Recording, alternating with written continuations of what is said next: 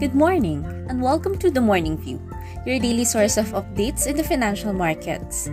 Today is April 29, and here are the market highlights. Local equities gained as Metro Manila mayors recommended a flexible, modified, enhanced community quarantine, shortening the curfew hours from 10 p.m. to 4 a.m. Daily COVID-19 cases still dragged sentiment as Philippines logged 6,895 new cases yesterday. The Philippine Stock Exchange Index finished at 6,469.1. Local fixed income yields slightly went up after Manila mayors agreed to shorten curfew hours to improve economic activity. This was also following expectations that the government will borrow 170 billion pesos from local sources next month.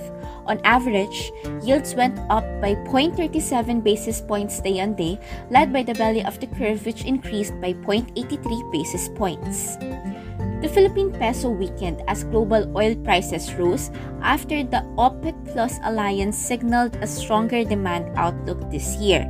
This was despite lingering concerns over India's rising COVID-19 infections.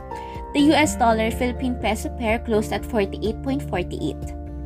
Now, on to some local news highlights. The Asian Development Bank or ADB reduced its 2021 Philippine economic growth forecast to 4.5% from 6.5% previously.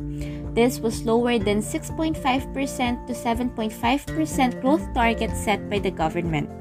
The downgrade was driven by economic impact of nearly 5-week lockdown in NCR Plus and the lingering uncertainty due to the prolonged coronavirus pandemic.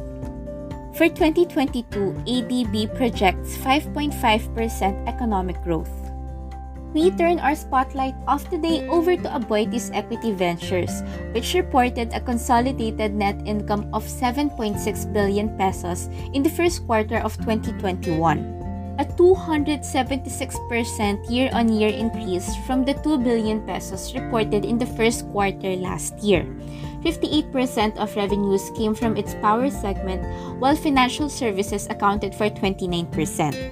Aboitiz Power recorded a net income contribution of 4.8 billion pesos, a 200% year-on-year increase from 1.6 billion pesos last year. Meanwhile, Union Bank of the Philippines recorded an income contribution of 2.4 billion pesos, a 79% year-on-year increase from 1.3 billion pesos last year.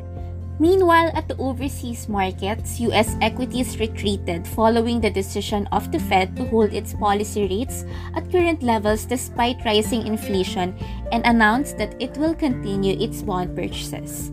The Dow Jones closed at 33,820.4, while the S&P 500 closed at 4,183.2.